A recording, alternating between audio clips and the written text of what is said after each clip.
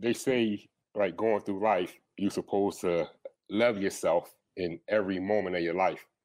So the times where my anger got the best of me, those was the moments that I couldn't love myself. I couldn't even look in the mirror. So I definitely wanted to change. So that's first, like, you have to want to change. Like, nobody can make you change. I can't make you change. I can't force you. You can't, you got to do it. And then you got to take accountability for your actions and just be honest with yourself.